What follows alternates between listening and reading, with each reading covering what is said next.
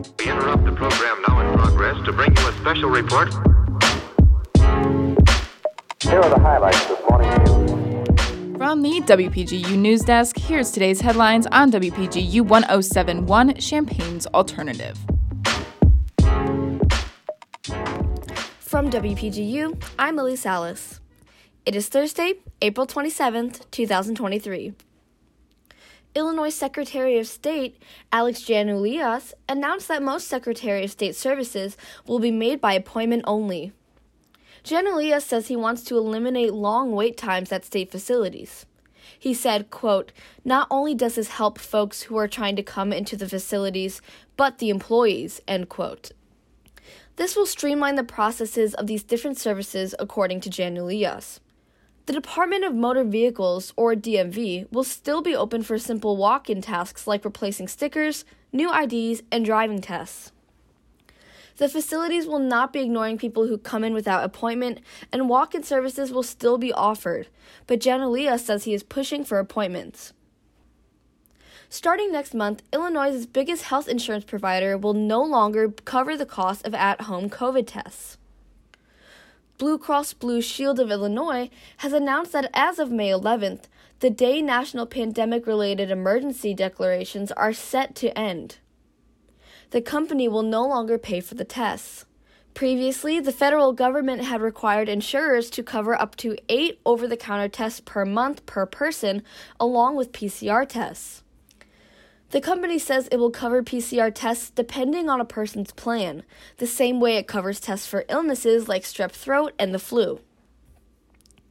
Some health experts say this may lead to even less COVID-19 testing and the potential for increased spread, but others say Illinois is unlikely to see a spike in cases. Under federal rules, those on Medicaid will continue getting free tests until September of 2024. Starting today, the Christie Clinic will host its annual race weekend until Saturday. The weekend will feature a series of races and events beginning today at 4 p.m. with a health and fitness expo. It will finish off at 7:30 p.m. with the Green Street Mile. The 5K will start at 7:30 p.m. tomorrow on Oak Street, while the 10K will take place at 8 in the morning on Saturday at First Street and St. Mary's Road. Also on Saturday will be the half marathon and marathon relay. Through the race weekend, Christie Clinic aims to fundraise for its chosen charities, including Crisis Nursery, the Immigration Project, and the Champaign County Humane Society. More information about the race can be found at illinoismarathon.com. Names.org released its list Tuesday of the most popular baby names in Illinois and the United States for 2023. It predicts the top 3 most popular boys' names will be Noah, Oliver, and Liam for 2023. The top 3 most popular girls' names is predicted to be Olivia, Emma, and Amelia for 2023. The organization uses published totals for baby names from the Social Security Administration.